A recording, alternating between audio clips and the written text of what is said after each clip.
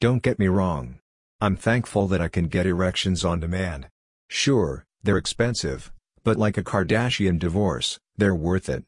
We have to get used to the process needed to produce one. It's hardly romantic. When Mrs. Lion wants me hard, I have to fetch a syringe, alcohol wipes, and boner juice. Then I have to prepare the injection and give it to myself. Then we wait 10 minutes or so for the drug to work. One reason my most recent experience didn't end in orgasm was probably my preoccupation with this clinical process. There's something sad about needing to do all this just to get hard.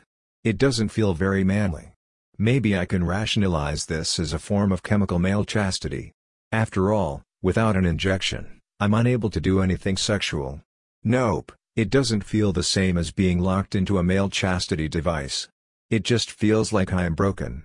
That's tough for me to accept. There's nothing cool or sexy about it. If I want to get hard, I have to shell out $12 for the drug and then give my penis an injection. I wonder if it's worth it.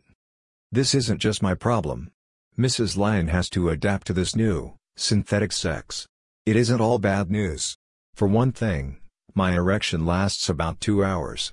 She loves CBD, and that long-lasting woody gives her a lot of time to torture me. No matter what she does, I won't be able to get soft. The drug takes that out of my control. If she is interested, it does offer some unique opportunities for BDSM play. All that aside, I have to come to terms with what it means to be impotent. Sex has always been a big deal to me. Losing the ability to get hard is a big blow to my male sexuality.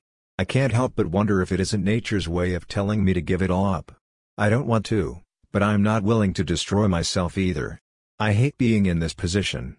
Oh well, at least I can get hard. I'm happy about that and happy that Mrs. Lion continues to enjoy me even if my boners are chemically induced.